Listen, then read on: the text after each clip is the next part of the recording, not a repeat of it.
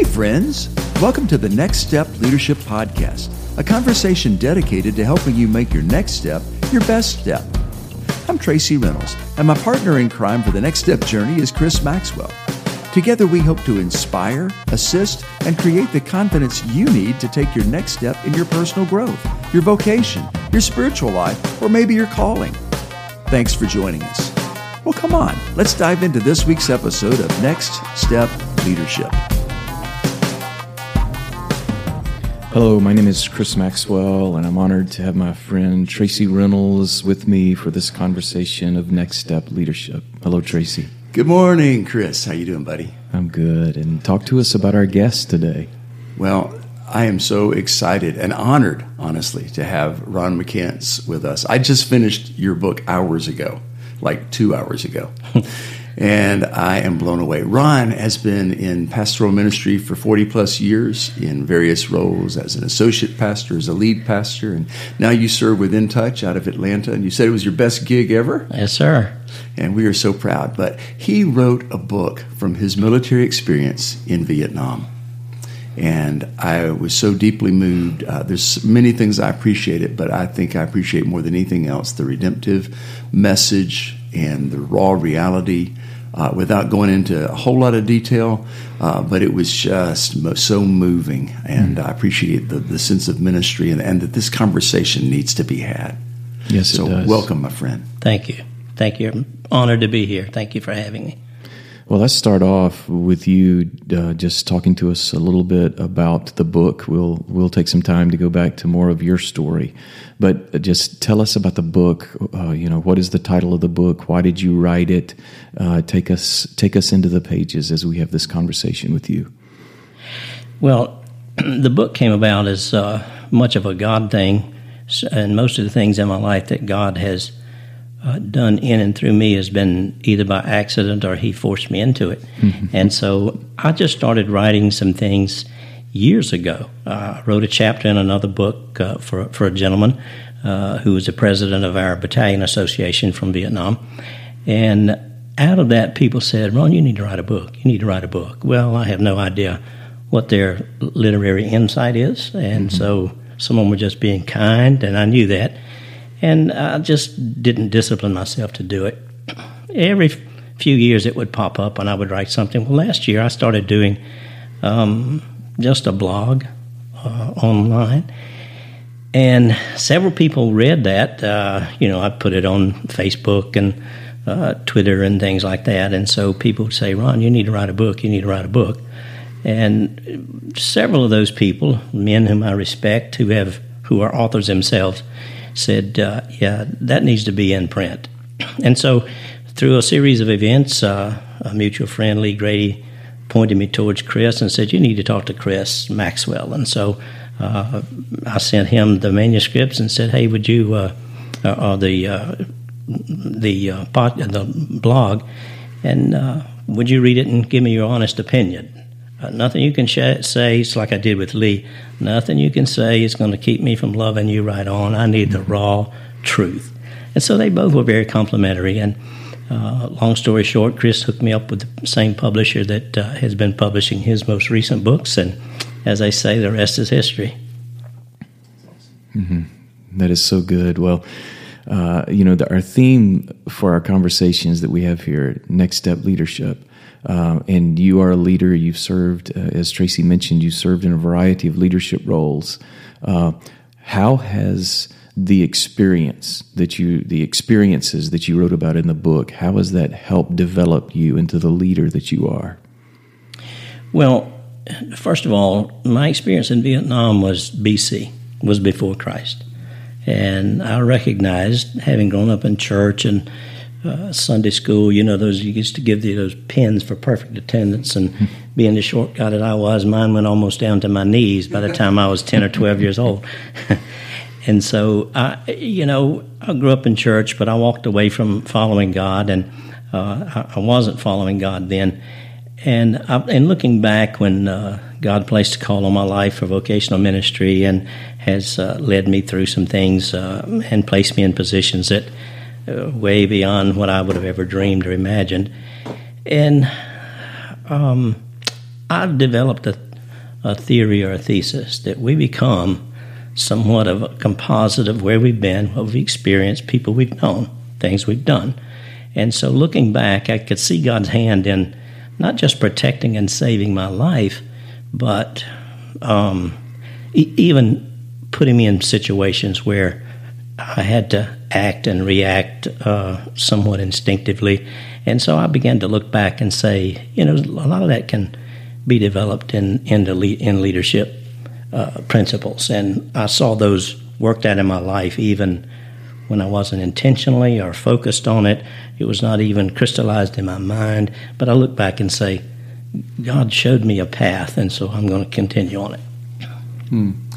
So much of what we learn is just exactly that. It's as we go, and as we need that information. And it's almost like we don't even realize what we're encountering and the principles, as you said. One of the things I appreciated about this book was how you found yourself in this place. It's well written. I've never been to Vietnam, but I feel like I've been to Vietnam because I've listened to your accounts of that. But there is something driving why this story is important to you. Would you touch on that, Ron? Well, obviously, if anyone listening was alive during that period of time, I jokingly say I got saved from the 60s, not in the 60s. And so there's a lot of things that were happening culturally that you could almost see creeping back up or even popping up in society today. And most of us who came back from Vietnam tried to put it aside because there was no one there to say, "Attaboy, thank you." No one ever even acknowledged it unless it was in a derogatory manner. And I was not one of those who was ever spit on or, I was cursed at in the San Francisco airport when I was in uniform coming back to God's country here in the Southeast. But,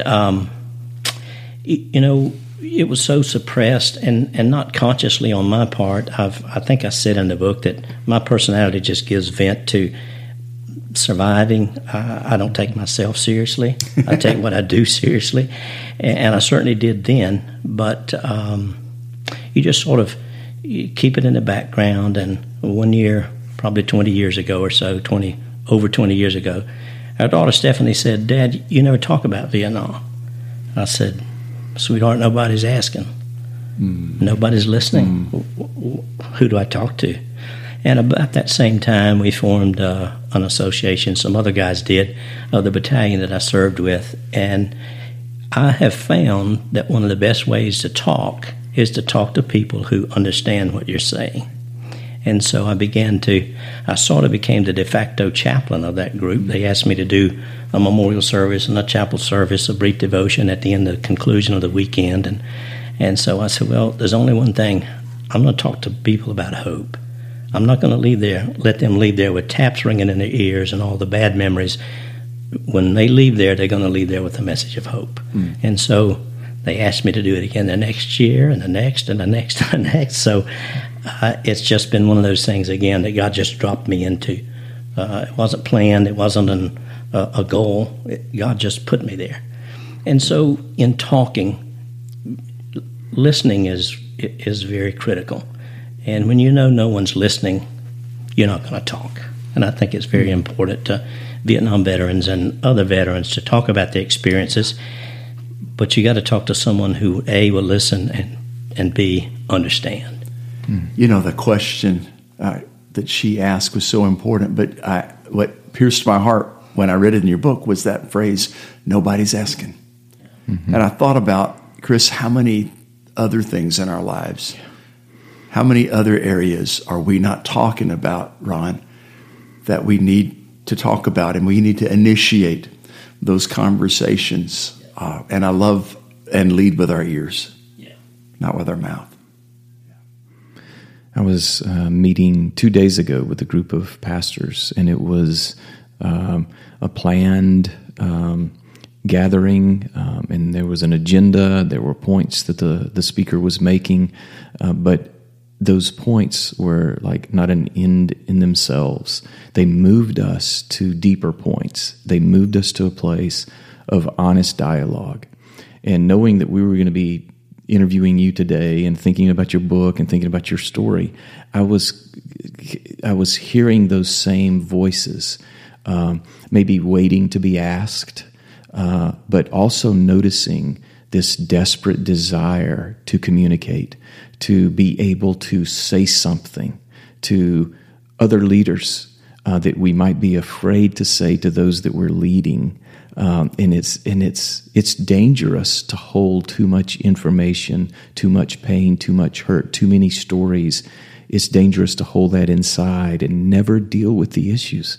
I've counseled many veterans who've been injured at war, whether physically, mentally, emotionally, a variety of ways. And I call it the noisy silence. Yeah. It's noisy. Even though there's silence, we're not talking about it.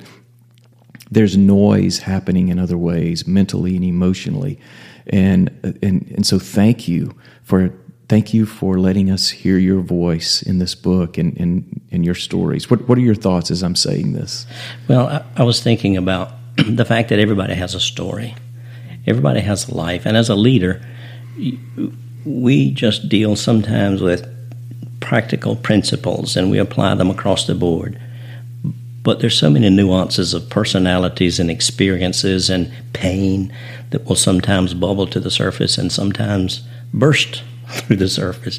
And so we have to be careful that we're understanding that other people that we lead have a different background. They haven't experienced the same things we have, and you can't just always put it in a nice, neat little package. You have to roll up your sleeves and get down in the dirt with them. And I don't mean that in a derogatory sense. I'm just talking about in their mess, because we have our own mess. I so agree, man. We all have. My deep theological term for that is stuff. Yep. I got stuff, baggage, things that I bring to this, and the experiences, good, bad, and ugly. I got the sense from you reading the book that while you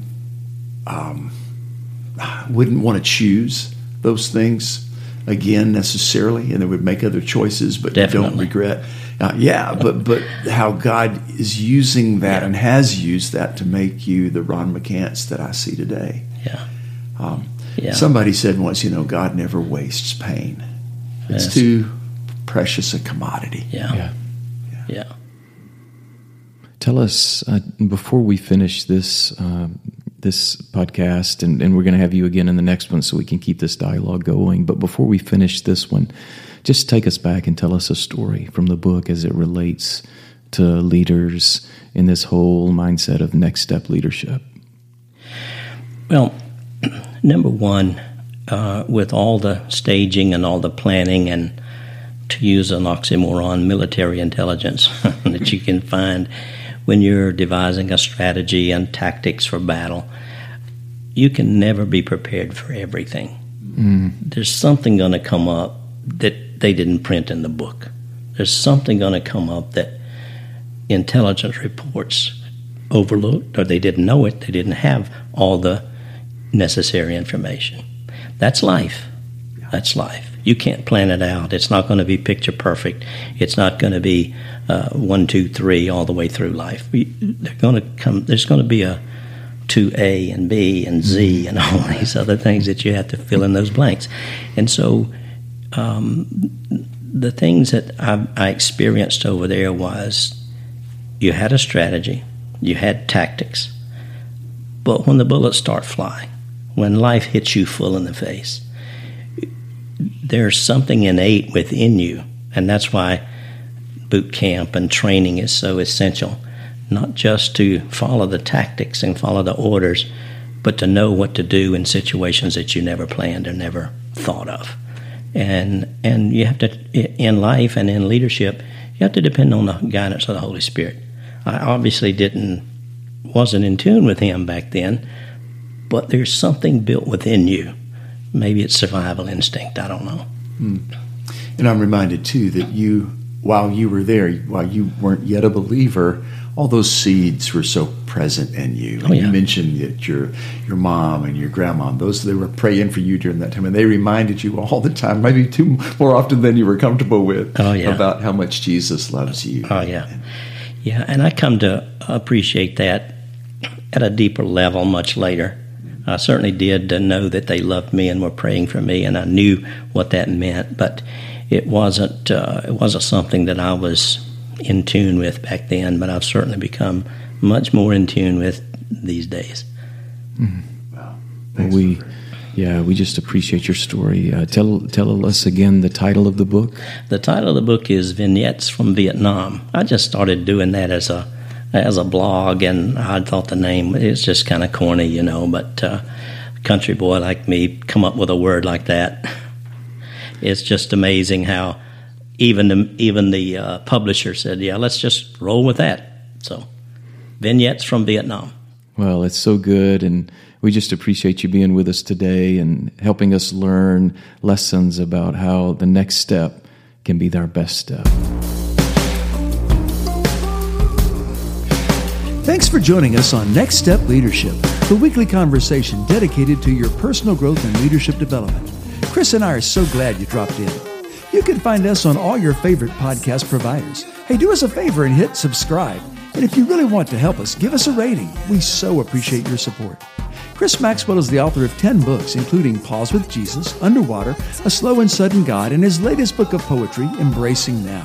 You can find links to all of his work and our social media information at our website, nextstepleadership.buzzsprout.com.